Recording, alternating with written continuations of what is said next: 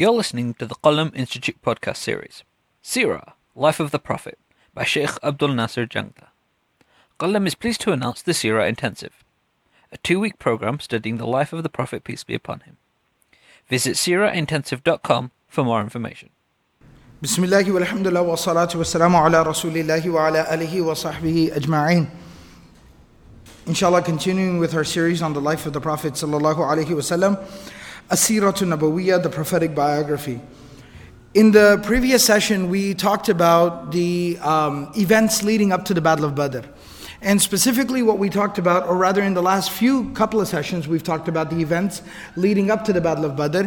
In the previous session, we talked about now the message reaching Mecca that this conflict is basically looking to, happen, where there's the caravan of Abu Sufyan, and now the Muslims have become aware of this and even started to make preparations to go and intercept the caravan. So based off of this, the word reaches back to Mecca, and the Meccans start making their preparations. So we talked a little bit about how there's this overall, panic in Mecca and kind of a type of propaganda, if you will, in Mecca to really incite the Meccans and get everybody to come and join into the cause.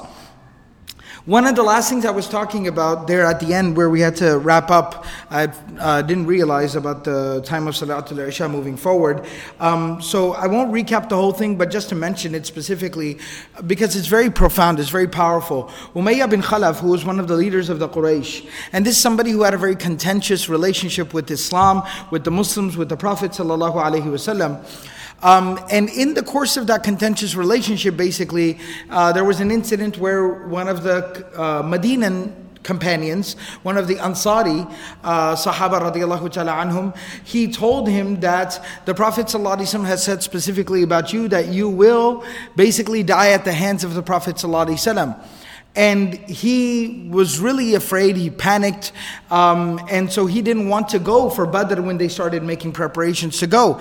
And not one but multiple people were shaming him for not going, and they eventually, even Abu Jahl goes to his home and pressures him into coming along with them. And I was talking about how this is narrated by Imam Ahmad in his Musnad, and it's an authentic narration, it's authenticated, that when he got to the point where, his own friends like Abu Jahl and everybody else in Mecca was basically shaming him for not going, he started making preparations and he started leaving his home.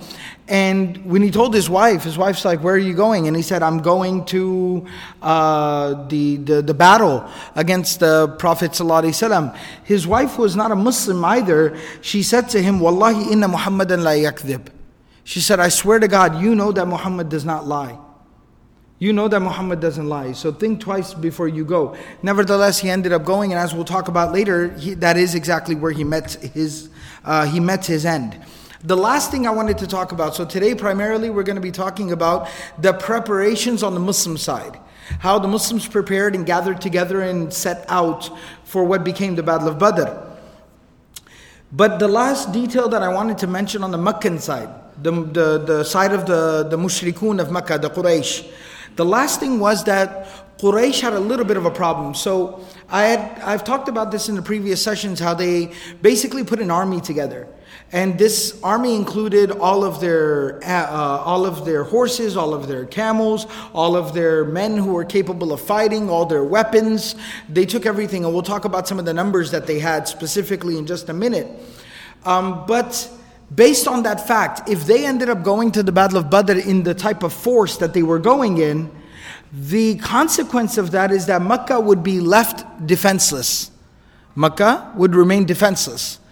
And so the reason why that was a concern of leaving Mecca defenseless, aside from just a common concern of what if something happens, but there was actually something in particular, there was something specific. And that was that the Meccans, the Quraysh, had an outstanding conflict between the Quraysh and Banu Bikr. So Banu Bikr, what ended up happening with them was that previously, some time back, there was a man from the Quraysh. He was the son of Hafs bin Akhyaf. One of the sons of Hafs bin Akhyaf was killed by a man. He was basically killed by a man from Banu Bikr. And one of the leaders of Banu Bikr had sent this man, like an assassin, had hired him to go and kill the sons of one of the leaders of Quraysh. It was probably a personal conflict, but he ended up doing that. Now what happened in retaliation for that was that the brother of the murdered person, the brother of the one who had been assassinated, he goes by night, slips into Banu Bikr, right, where they live, Diyaru Bani Bikr. He slips into their homes, their neighborhood, and he finds the leader of their tribe who had taken the hit out on his brother, the one who had hired the assassin to kill his brother. And he goes and he kills him with his sword, and then he brings the bloody sword back to Mecca and he hangs it from the Kaaba. So to show that, vengeance has been achieved, like we've gotten our revenge. And that whole incident and the retaliation and then the celebration of the retaliation by hanging the sword in the Kaaba had established a long-standing conflict between the Quraysh and Banu Bikr. So this problem was there.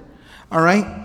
Now, the reason why they were afraid now to go for the Battle of Badr and take everything and anyone that they could take was that this would leave Mecca vulnerable to attack from Banu Bikr. So they were sitting and talking after all the initial, panic and hype and everything. When that kind of all faded away, they said, but wait a second, what are we going to do about Banu Bikr? So they sat down and they were having a meeting about this. And that's where the narrations tell us that Ibn Ishaq mentions this narration. Ibn Hisham also mentions this in his Seerah as well. It's narrated by Urwa ibn Zubayr radiyallahu ta'ala anhu لما أجمعت قريش المسيرة ذكرت الذي بينها وبين بني بكر. That once they started to get together to go, they said, well, what are we going to do about Banu Bikr? فَكَادَ ذَلِكَ أَنْ يَثْنِيَهُمْ. This was very close to making them reconsider their decision to go out and fight the Muslims. This was making them reconsider their position. And while they were there starting to reconsider their position to go out and fight in what became Badr, Iblis, Shaitan, comes to them, and the narration says that في سورة سراقة ibn Malik bin Ju'asham al-Mudlaji, he comes in the form of a leader of another tribe, Suraqa bin Malik. If you remember the name Suraqa bin Malik, this was the man who had pursued the Prophet ﷺ, Abu Bakr radiallahu anhu, when they were migrating from Mecca to Medina, and his was the horse that kept kind of sinking into the sand until finally he promised the Prophet ﷺ he would not pursue them, and the earth released his horse. And the Prophet ﷺ told him to come to Medina and meet me over there once I've reached Medina. And the books of Seerah actually tell us that he does come to Medina later and becomes a Muslim. He accepts Islam. Nevertheless, Shaitan, because he's a leader of another tribe outside of Mecca, so Shaitan knows that he's not there, he's not around. So Shaitan takes the form of this particular leader, Suraqa bin Malik, and he shows up in the meeting. وَكَانَ مِنْ إِشْرَافِ بَنِي كِنَانَةَ. He was a leader of Banu Kinana. And he says, أَنَا لَكُمْ جَارٌ مِنْ أَنْ تَأْتِيَكُمْ كِنَانَةٌ مِنْ خَلْفِكُمْ بِشَيْءٍ تَكْرَهُونَهُ. So I personally will take responsibility. I will grant you protection, because Banu Bikr was basically a family from the larger tribe of Banu Kinana. So he says, look, I'm related to the people that y'all have a problem with. I'm related to the people that y'all have beef with. I personally will take responsibility that they will not come and attack Mecca. I'll guarantee it on my behalf. And see, that guarantee from a leader was a very big deal back in those days. Ijar, right? Granting that protection to somebody was the law, was part of tribal law. So they respected it a lot. So once they got this word, Shaitan basically lied to them. Then they were satisfied and they said, okay, let's get going. And Ibn Kathir rahimahullah ta'ala in his tafsir mentions this incident as a reference or as an explanation of the ayats from Surah Al-Anfal. And we know Surah Al-Anfal is regarding the Battle of Badr. In ayah number 47 and 48 of Surah Al-Anfal, Allah says, وَلَا تَكُونُوا كَالَّذِينَ خَرَجُوا مِنْ دِيَارِهِمْ بَطَرًا وَرِئَاءَ النَّاسِ. That do not be like those people who left their homes, who went out, proudly and to show off to the people their strength. وَيَصُدُّونَ عَنْ سَبِيلِ اللَّهِ, and they went out to prevent people from the path of Allah, from believing and worshipping Allah. وَاللَّهُ بِمَا يَعْمَلُونَ مُحِيطٌ. Allah subhanahu wa ta'ala is completely surrounding, meaning Allah subhanahu wa ta'ala is keeping tabs on everything that they are doing. وَإِذْ زَيَّنَ لَهُمُ الشَّيْطَانُ أَعْمَالَهُم. That, remember when shaitan basically beautified their actions for them, meaning shaitan lied to them, he placated them. وَقَالَ لَا غَالِبَ لَكُمُ الْيَوْمَ مِنَ النَّاسِ وَإِنِّي جَارٌ لَكُمْ. He said, nobody will beat you, nobody will harm you today, and I will grant you protection. فَلَمَّا تَرَاءَتِ الْفِئَتَانِ. When the two armies faced off, and the two armies saw one another in the battlefield, نَكَصَ عَلَىٰ عَقِبَيْهِ. Shaitan turned around on his heels and he ran from the battlefield. وَقَالَ إِنِّي بَرِيءٌ minkum. He said that I have nothing to do with y'all. إِنِّي أَرَى مَا لَا تَرَوْنَ. I see what you do not see. إِنِّي أَخَافُ اللَّهِ. I fear Allah. وَاللَّهُ شَدِيدُ الْعِقَابِ. Because if Allah subhanahu wa ta'ala chooses to punish somebody, He is very severe in His punishment.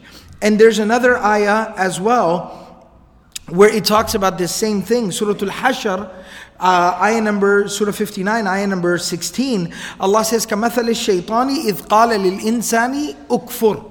إِذْ قَالَ لِلْإِنسَانِ اكْفُرْ. That the example is of the shaitan when he says to the human being, disbelieve. Be ungrateful, disbelieve.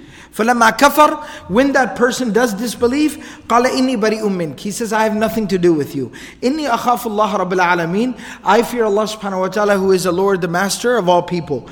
And so shaitan, now this ayah, these ayats help to finish the rest of the story. So shaitan shows up in their meeting when they're worried about some enemies. He lies to them, falsely gives them some guarantee of protection and safety. And then the narration mentions that وَسَارَ مَعَهُمْ مَنْزِلَةً. Shaitan departed with them. He joined the army of the Quraysh and he traveled with them. Every single stop that they made, Shaitan was with them. فَلَمَّا رَأَى الْجِدَّ وَالْمَلَائِكَةَ تَنْزِلُوا لِلنَّصْرِ. Until they finally reached the place of Badr. And when they stood in the battlefield and he saw the angels descending down from the heavens. Because shaitan can see the angels descending down from the heavens. When he saw the angels there, وَعَايَنَ Jibreel, and it specifically mentions that he saw Jibreel alayhi salam at the head of the army of the angels. نَكَسَ عَلَىٰ عَقِبَيْهِ. He turned around and started to run from the battlefield. And in fact, some of the narrations mention that he was the first one to run. فَكَانَ أَوَّلْ مَنْ هَرَبَ يَوْمَئِذٍ. He was the first one to run from the battlefield on that day. Ibn Kathir rahimahullah ta'ala also using this as an example, that when Jibreel alayhi salam came, or when the angels came, then shaitan ran away. He mentions the ayah from Surah Al-Isra, ayah number 81. قُلْ جَاءَ الْحَقُّ وَزَهَقَ الْبَاطِلِ. That the truth came and falsehood dispersed. إِنَّ الْبَاطِلَ كَانَ زَهُوقًا. Because falsehood was meant to disperse to begin with. It was shaky, it was flimsy, it was weak to begin with. So that basically tells a lot of the story of how the Quraysh prepared and departed from Mecca. Now a little bit about Ibn Ishaq mentions in his book some numbers about the Quraysh. There were 950 fighters with the Quraysh. So you hear there were about 1,000 people, 950 of them were fighters. 50 other people were just there for cooking food. They had brought chefs with them. They had brought entertainers with them, singers, musicians, all of this stuff. So there were about 1,000 people, but 950 fighters they had brought. They had out of the 950, there were 200 cavalry. 200 warriors or fighters that were riding on horses. So they had a cavalry of 200 horses. And it goes on to mention that they had, all these, they had chefs and cooks and entertainers, musicians and singers and all this other stuff. And they had so many camels with them. Some of the narrations mention that they had, hundreds of camels with them. And one thing specifically that's mentioned by Umawi in one of the narrations, Ibn Ishaq mentions this as, Al-Waqidi, he mentions this, that they had so many camels with them that as they were traveling, when they left Mecca, the first day that they camped, the first time that they stopped and they camped out, Abu Jahl sacrificed 10 camels. Abu Jahl sacrificed 10 camels, basically 10 camels to feed the entire army.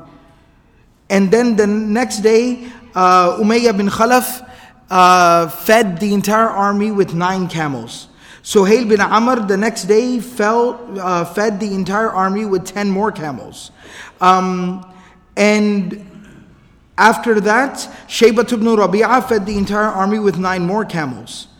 Utbah ibn Rabi'ah fed the entire army the day after that with 10 more camels. This basically leads to about 5 days.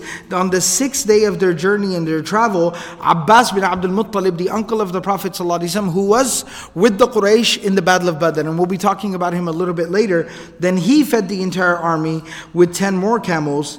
After that, Abu al-Bukhtari, he fed the entire army with 10 more camels. And after that point on, that was about the first week. So they traveled for about a week until they reached the place near Badr. So it took them about a week to make it out close to the area of Badr. And each day, 10 camels were sacrificed or killed and fed to the entire army. So just in the first week, they had consumed nearly 70 camels. So you can imagine just the sheer number of animals that they had brought with them. And it mentions that from that point on forward, the rations that they had, that is what basically they lived off of, or they were using for food and sustenance of everybody in the army for the remaining number of days. This is what was going on with the Quraysh. Now, if we switch over to the side of the Muslims in Medina, what transpired and what happens in Medina? So the Prophet of Allah sallallahu alaihi wasallam initially just put the word out that we are going to pursue the caravan of Abu Sufyan. So he put the word out, and close to about 300 people were ready to go with the Prophet sallallahu alaihi wasallam. About 210 of the 300 were from the Ansar. Some narrations even mentioned that 230 of them were from the Ansar. So there were about 70-some muhajirun, 71, 72 muhajirun. The remaining of the 313 were from the Ansar. So the bulk and the majority of the people who participated in the Battle of Badr were from the Ansar. So about 313 people, they leave. Now, they did take some equipment with them, but there's two things. Number one, initially they were just going out to intercept the caravan, so they didn't even worry about taking a lot of weapons and things like that with them. Number two was the fact that they really didn't even have much to begin with. The Muslims didn't have much. The Ansar, the Muslims of Medina, were simple folk. They were farmers. The Muhajirun who had come from Mecca had basically arrived in Medina in a similar state as to what we would consider refugees, where they had fled their homes and ran, and they arrived in Medina empty-handed. So the Muslims in Medina didn't have much to begin with. When the Prophet ﷺ leaves Medina, Al-Madinatul Munawwara, when he leaves there with the 313 Sahaba, he appoints Abdullah bin Maktum. Abdullah ibn Maktum, he appoints him to lead the prayer in Medina in his absence. All right. Why is that so profound? Who is Abdullah bin Maktum? That Abdullah bin Maktum is a senior Sahabi. He's older in age, number one. Him and his mother accepted Islam back in the early days of Mecca. So he has a lot of, not just seniority in age, but he has seniority in terms of that he's from the early days of Mecca. Number three, he was sent along with Mus'ab bin Umair before the hijrah to Medina by the Prophet ﷺ to the city of Medina. So when Mus'ab bin Umair went to Medina to go preach to the people in Medina and start, spreading Islam in Medina, because the Prophet ﷺ found a safe haven for Muslims to start migrating to, and he was hopeful that he would be given the command by Allah to migrate there and establish the community there. He sent Mus'ab bin Umair ahead to start teaching and spreading Islam over there, along with Mus'ab bin Umair, because Mus'ab bin Umair was a young man, very knowledgeable, very passionate, very devout, but he was a young man. So the Prophet ﷺ sent a senior along with him to kind of guide him and to guide him and mentor him, if you will. And that elderly person to mentor Mus'ab bin Umair was none other than Abdullah bin Maktum. So this is a man who has a an amazing track record. He has a long resume in terms of his service to the deen, and this is why the Prophet ﷺ had the type of confidence in him that he did when the Prophet ﷺ is leaving Medina, he leaves Abdullah bin Maktoum to lead the prayer in Medina. Now, the most obvious thing that many people know about Abdullah ibn Maktoum is that he was blind. Abdullah ibn Maktoum was blind. And in fact, the word maktoum, katama maktoum, was used in the Arabic language not just for an ordinary blind person, but it was used for somebody who was born blind. It was used for somebody who was born blind. All right? That this person, it's not that they lost their eyesight in an accident or due to illness or later on in old age or something like that. No, they were born blind. They were blind their entire life. And that's why he's called Abdullah ibn Maktoum. His mother was known as the mother of Maktoum, the mother of the one who was born blind. So this was kind of his identity. This was how he was known to the community before Islam. And so Abdullah bin Maktoum radiallahu ta'ala anhu was blind. And just a little bit of a pause here. Oh, and I forgot to mention another thing on I guess you can say, to the credit of Abdullah bin Maktoum, he was appointed by the Prophet ﷺ along with Bilal radiallahu ta'ala anhu as one of the mu'adhins of Medina. So we know Bilal radiallahu ta'ala anhu was a famous mu'adhin. The other mu'adhin by the side of Bilal radiallahu anhu was Abdullah bin Maktoum. And now that the Prophet ﷺ is going out for the Battle of Badr, he's appointing Abdullah bin Maktoum as the imam to lead the prayer. And that obviously everybody can, do kind of like figure it out for themselves, that how profound that is and what that teaches us about our deen and how we value people. And what is merit in Islam? Right? That Islam values character, Islam values iman, Islam values faith and belief and good action and good character and good conduct and hard work and dedication and devotion and sacrifice above everything else. That the Prophet ﷺ, he made a very powerful point when he appointed people like Bilal radiallahu anhu and Abdullah bin Maktoum to the very visible leadership positions of the mu'adhin, and making Abdullah bin Maktoum lead the prayer in his absence, be the backup imam for the Prophet ﷺ. Can you imagine standing on the musalla the Prophet ﷺ stood on? Right? It was very powerful. The first time Abu Bakr radiallahu ta'ala anhu stood on that musalla, he started shaking and crying. He wasn't able to stand there. He started shaking and crying that I stand where the Prophet ﷺ leads from, speaks from. I can't. It was a huge responsibility, very powerful. And everybody was cognizant of that. And what that teaches us, that a lot of times, and this is not to discount the fact that there is such a thing as strategy and different, ways to improve on what we do things. Yes, the Prophet ﷺ also had a very, thoughtful, a very wise, a very intelligent strategy. The Prophet ﷺ did use people, meaning he did apply people, he did utilize people and apply people based on what they were good at. He put people in a position to succeed. And he put people in a position where they were able to contribute the most to the community.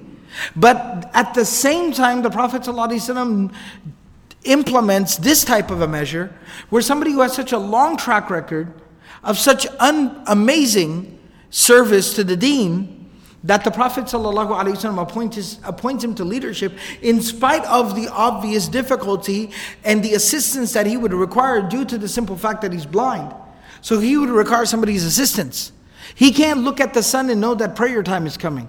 He has to be told it's time for salah, you need to call adhan. He needs somebody to help him kind of walk to the masjid maybe. Now that he's going there, he needs somebody to kind of help him stand in the right place, in the first saf, in the middle to call the iqamah. He needs somebody to help him exactly stand at the right place to be able to lead the prayer. I mean, consider these facts. But the Prophet ﷺ is teaching us that yes, all these other things that we might learn in organizational development and business strategy and all these other things that we study and that we implement, they're all great and fantastic, but not at the expense of the primary consideration, and that is, what do we value people based on? right? That their merit and their devotion and their dedication and their sincerity, that is ultimately the greatest quality and the greatest qualification any human being can have. And the Prophet ﷺ demonstrated it here. So he led by example. He taught us practically with his own community. I mean, think about it. The Prophet ﷺ's own family, so many of his loved ones are there, right? So he appointed Abdullah bin Maktoum to lead the prayer in his absence.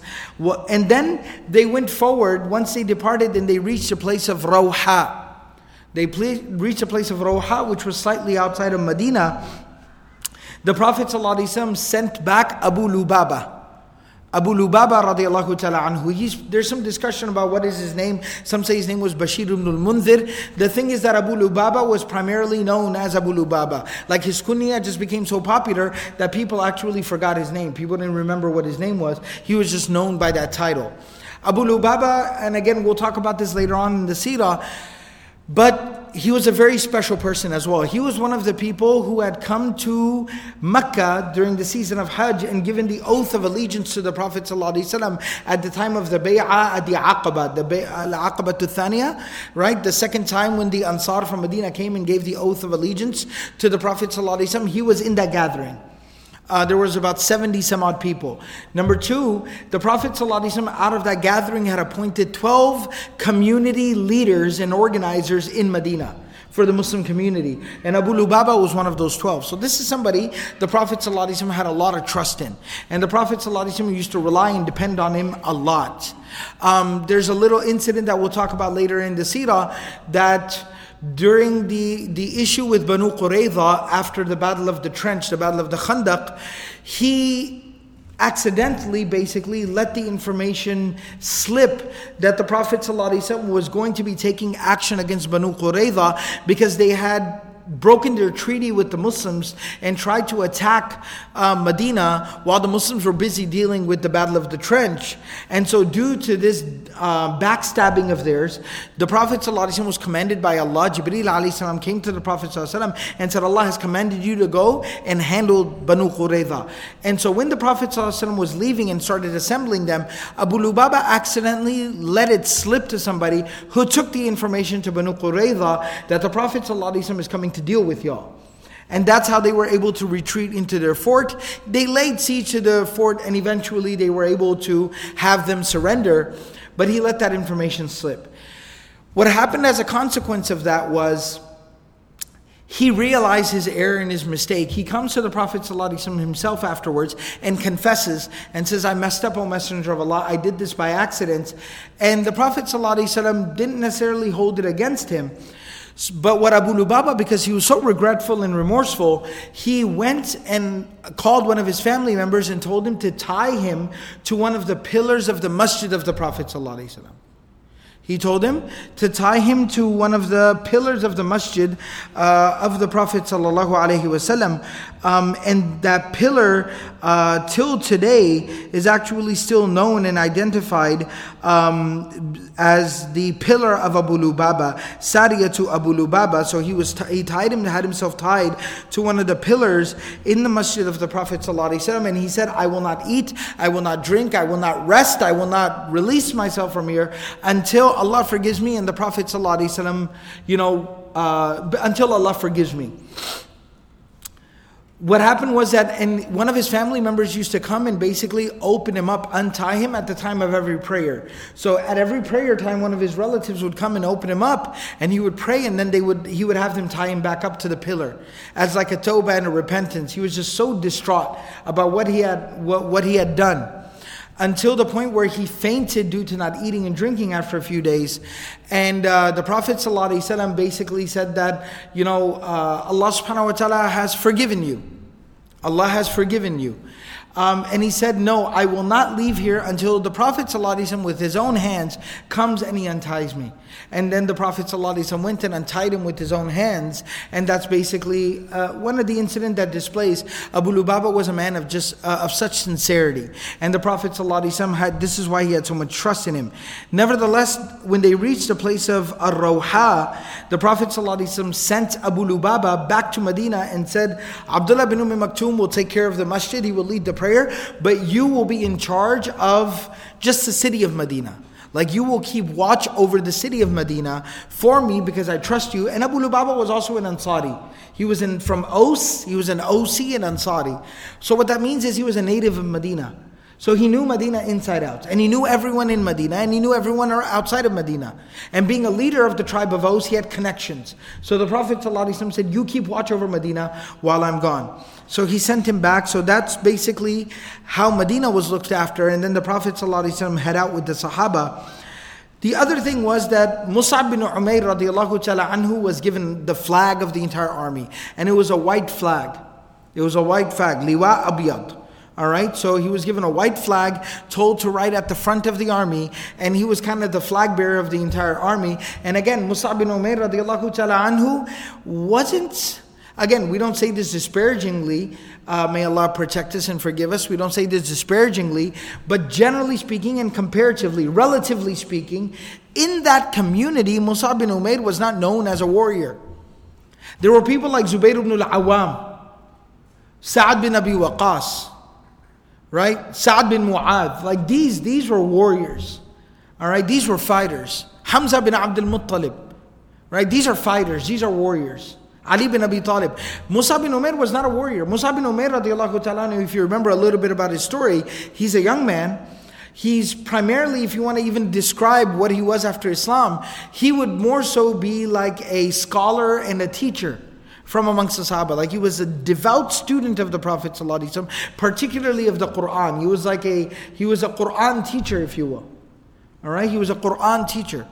And he was a student of the Prophet ﷺ. So his primary contribution was knowledge and da'wah. He was a da'i. And that's why the Prophet ﷺ had sent him to Medina to preach Islam there. So he's more of a student, a scholar, a da'i. That's who he is. Right? And even in his background in Mecca, he didn't grow up like fighting in battles and things like that. He was the son of one of the wealthiest people in Mecca. So he actually grew up, in the lap of luxury. So he's lived a life of luxury. He's sacrificed a lot since then. But again, his primary focus is, learning and teaching and da'wah, preaching. Learning, teaching, and preaching. That's his contribution, focus. So he's not necessarily the warrior that the flag is put in his hand. But again, the Prophet ﷺ recognizes the fact that he is a leader in our community. He is a major contributor to our community. In fact, many of these Ansar who are here participating and traveling with us, many of them accepted Islam on his hands. He converted, some narrations mention, 500 people in Medina before the arrival of the Prophet ﷺ. Right? So this is, again, you see the Prophet ﷺ honoring somebody based on their merit. So then on either side of the Prophet ﷺ, he had two people who were traveling with the Prophet ﷺ, carrying black flags, like two smaller black banners, if you will. And one was Ali bin Abi Talib, and the other one was Sa'ad bin Mu'adh from the Ansar. So that was to kind of help the Sahaba know where the Prophet ﷺ was at all times. Right? So he had Ali bin Abi Talib, Sa'ad bin Mu'adh on either side of him with these black banners. And then at the front, holding the white flag of the entire army, the Raya, was Mus'ab bin Umayr radiallahu ta'ala anhu. The narrations mention that in the entire army of the Muslims, there were only 2 horses. There was only 2 horses.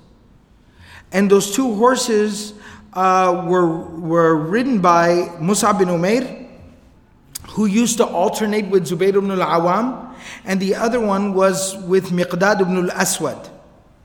So that's why some of the narrations say that it was Mus'ab bin Umayr, some say it was Zubayr ibn al-Awwam, some say it was Miqdad bin Aswad. That basically between these 3, and a 4th one that's also mentioned is Sa'ad bin Khaythama. So between these 4 Sahaba, they were the ones sharing those 2 horses, and those 2 horses were at the front of the army, so to kind of lead the entire army. There were about 60 camels or 70 camels, there were about 70 camels between 313 people. And what that basically meant was there was about 3 to 4 people per camel. Some people were just walking on foot, but nevertheless the Prophet ﷺ had paired people up in groups of 3 and 4 to take turns riding the camel. And so the camels were basically lined up together, and some of the camels would be tied to one another to kind of keep the group together and kind of keep the flow of the army going. The Prophet of Allah sallallahu alaihi wasallam, this is something very interesting. Abu Lubaba and Ali bin Abi Talib, Abdullah bin Mas'ud radiallahu ta'ala anhu relates in a narration mentioned by Imam Ahmad in his Musnad that the Prophet ﷺ, his two people with him that were sharing a camel were Abu Lubaba and Ali bin Abi Talib radiallahu ta'ala anhu. And so they three were supposed to share one camel, take turns riding one camel. فَكَانَتْ عُقْبَةُ رَسُولِ اللَّهِ صَلَّى اللَّهُ عَلَيْهِ وسلم. So the Prophet ﷺ, they said, you start off. So the Prophet ﷺ started riding the camel. And when it was time for people to stop, the whole army kind of stopped, and to make this change, to make the switch between who would get to ride the camel now, the Prophet ﷺ stopped. فَقَالَ نَحْنُ نَمْشِي عَنْكَ.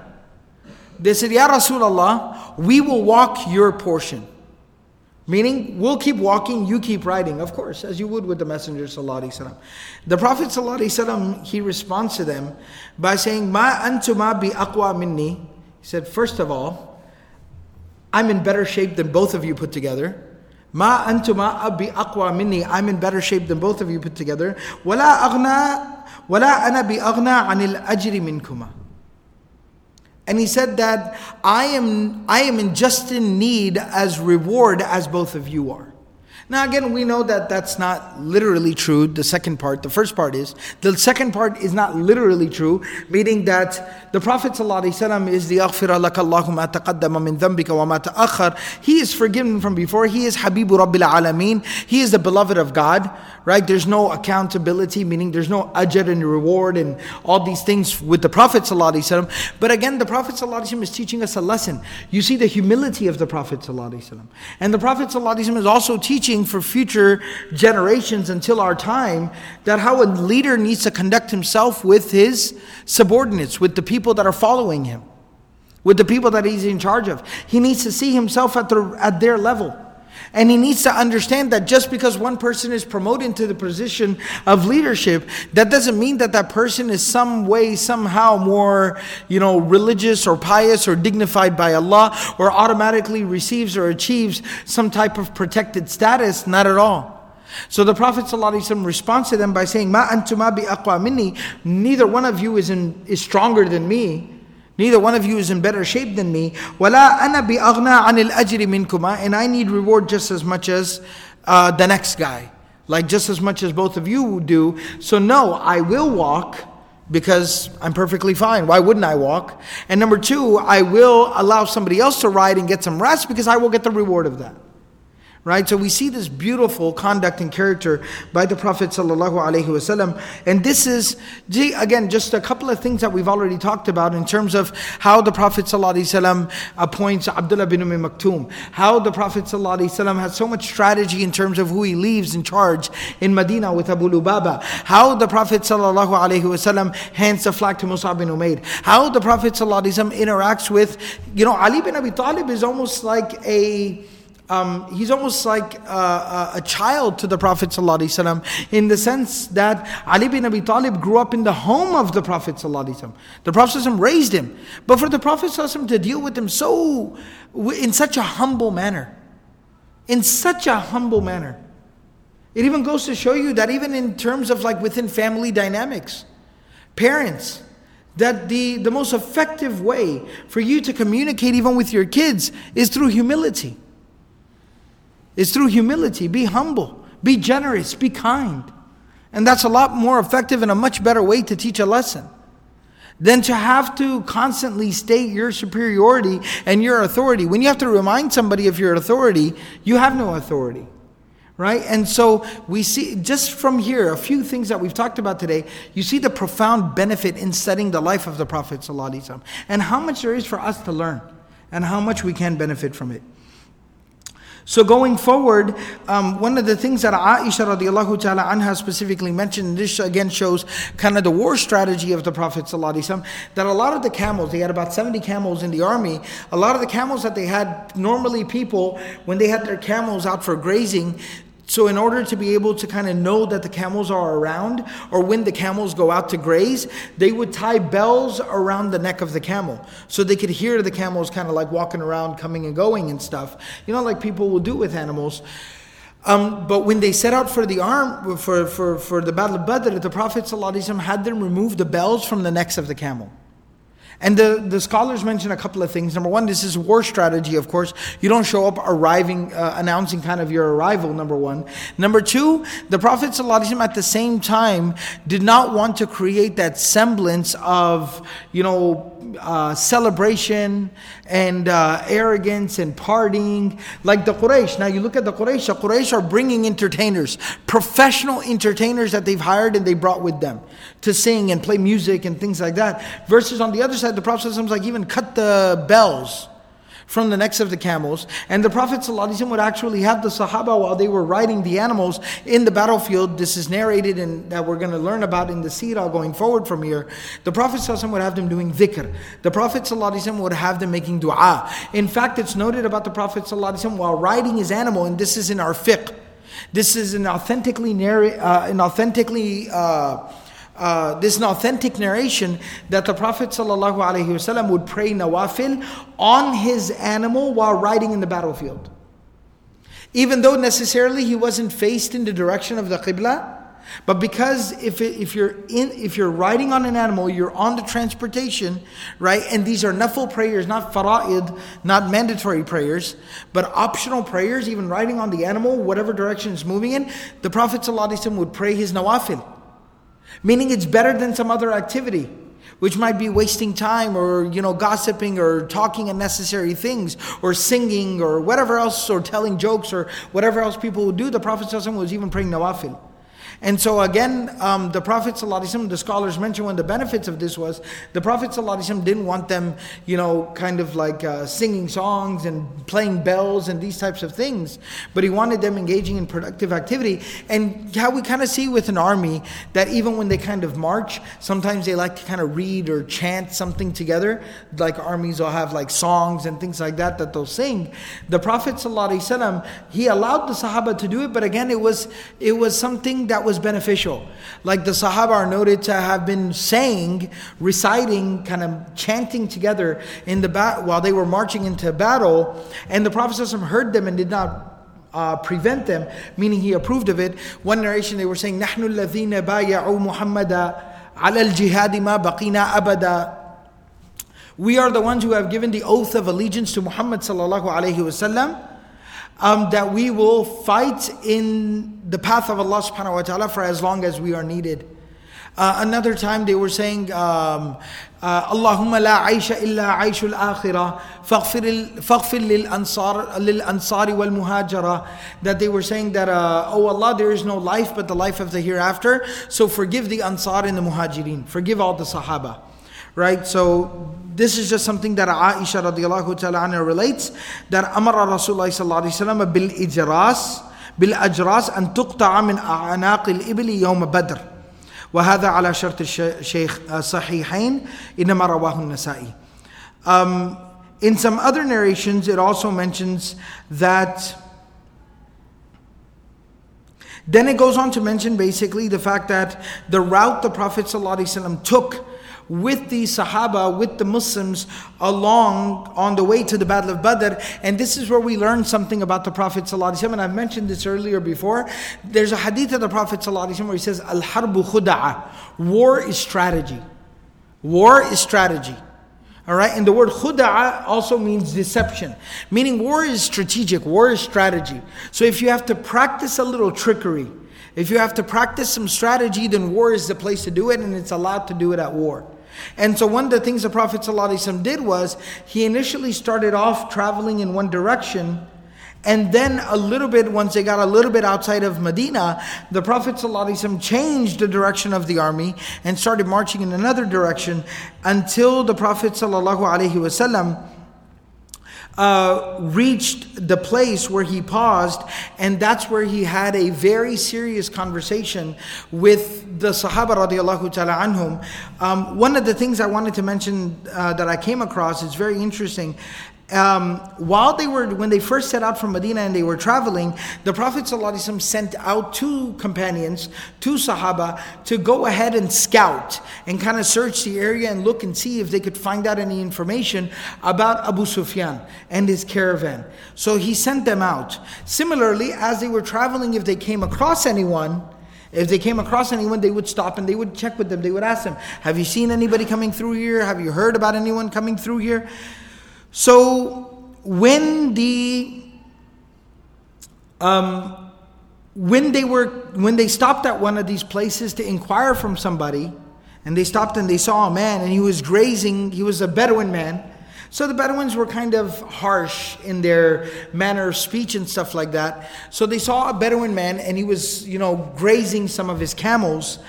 And so the Sahaba stopped him and they said, فَسَأَلُوهُ عَنِ النَّاسِ. They asked him, do you have any information about people coming through here? فَلَمْ يَجِدُوا عِنْدَهُ خَبْرًا. He didn't know anything.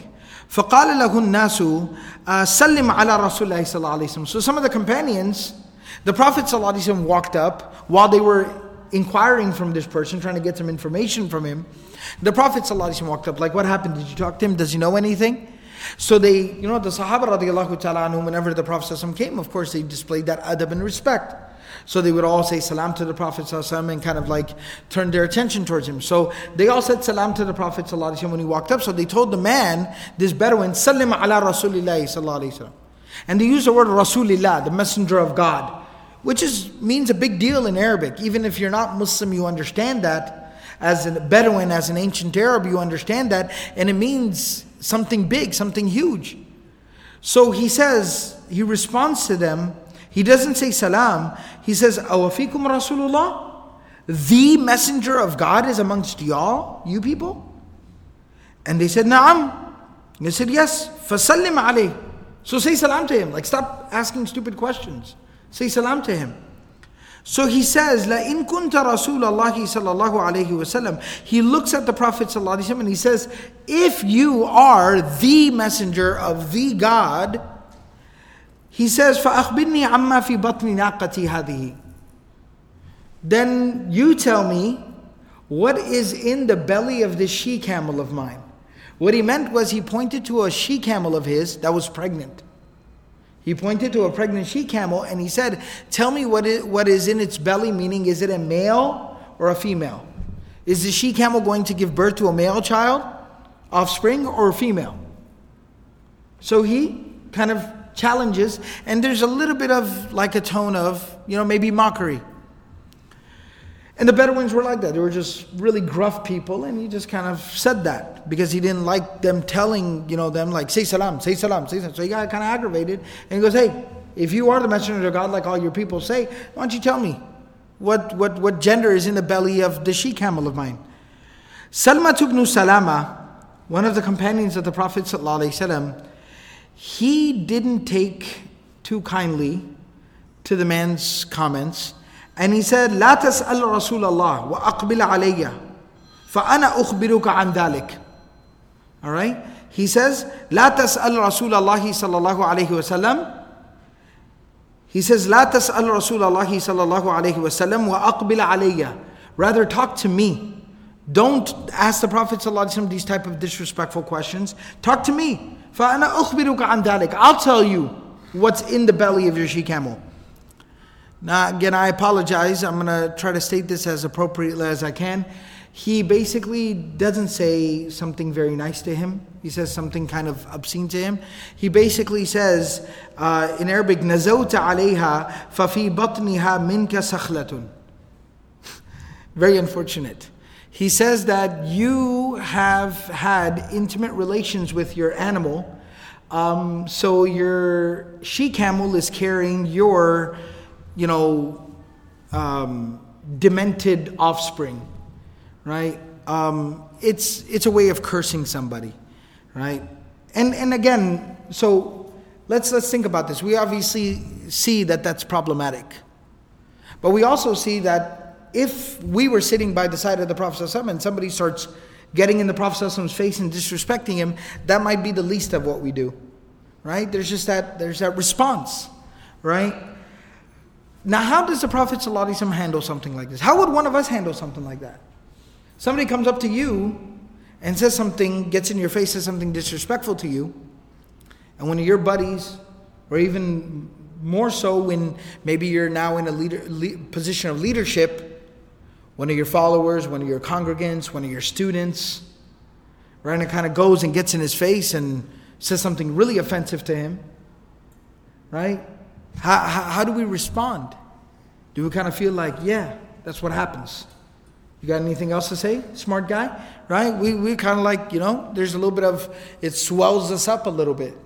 Like, yeah, I got my posse. Right? I have my people. You want to mess with me? You got to mess with them.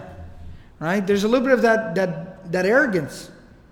How did the Prophet ﷺ handle this situation? He said, ma.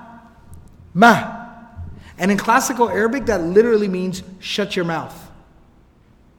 Ma means be quiet right now. Ma. Like you don't even say the word like la tatakallam. Please do not speak. No. Uskut. Please be quiet. No. He said ma. Shut up. The Prophet ﷺ reprimanded his own companion who's defending the Prophet ﷺ. Ma. Be quiet. Hey, what's your problem? The Prophet ﷺ says to his own companion who's defending him, hey, don't talk to people like that. Ma. And then the Prophet ﷺ says, Afhashta ala rajul. You have disrespected this man. You have spoken vulgarly to this man. And the Prophet ﷺ makes the Sahabi apologize to that man. Just a random Bedouin wandering around in the middle of the desert with, just grazing some camels. He's of no consequence to anybody. But the Prophet ﷺ does not tolerate this type of behavior or disrespect. And this is fundamentally rooted in the understanding that whether we are preaching or whether we're teaching or whether we're traveling or whether we're going out even for battle, our objective is always very, very clear. We are going to call people to Allah. We are going to call people to Allah. There's numerous hadith where the Prophet ﷺ tells the Sahaba, even in the battlefield, we are here first and foremost. When the Prophet ﷺ sent Sahaba out into battles later on, he always, advised them before they left that first and foremost you go there and you invite them to Allah subhanahu wa ta'ala. That's our primary objective. And how can you be inviting people to Allah subhanahu wa ta'ala when this is how you speak to people? Yes, so what? He got a little disrespectful with me or even with you. But you have to abide by, you have to conduct yourself by a higher standard. This is not acceptable in any way, shape, or form.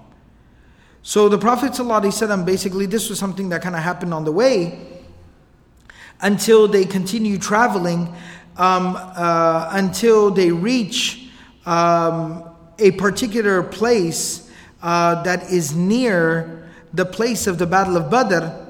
And over there, the Prophet ﷺ basically stops and has a meeting. The Prophet ﷺ stops and has a meeting.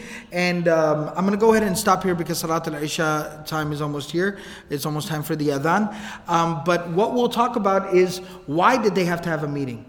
They had to have a meeting because there was a contract that the Prophet ﷺ already had in place with the people of Medina, the Ansar. When the Muhajirun, when the Muslims of Makkah and the Prophet ﷺ came to Medina, they had a contract. They had a contract that made it very clear in what situations we will fight and in what situations we will not fight. So the Prophet ﷺ, when he realized that we're not just going to intercept a caravan anymore, there's an army on its way, and we're about to fight. So the Prophet ﷺ had a meeting to discuss the terms of their contract and to figure out exactly what they wanted to do and what they were going to do. So we'll talk about the terms of the contract and we'll talk about the entire meeting and what was the outcome of the meeting, inshallah, in the next session. May Allah subhanahu wa ta'ala grant us all the ability, the tawfiq to practice everything that was said and heard. And particularly, again, we see the beautiful, profound lessons that we can implement in so many aspects of our life. From the practice and the precedent of the Prophet ﷺ, this is the goal, this is the objective, this is part of the benefit of studying the life of the Prophet ﷺ. So I hope everyone is able to see that and benefit from that, and inshallah implement those lessons and be able to take those same lessons to other people as well. May Allah subhanahu wa ta'ala accept from all of us. Subhanallahi wa bihamdihi, subhanakallahum bihamdik, nashhadu wa la ilaha illa anta, nastaghfiruka wa natubu ilayk.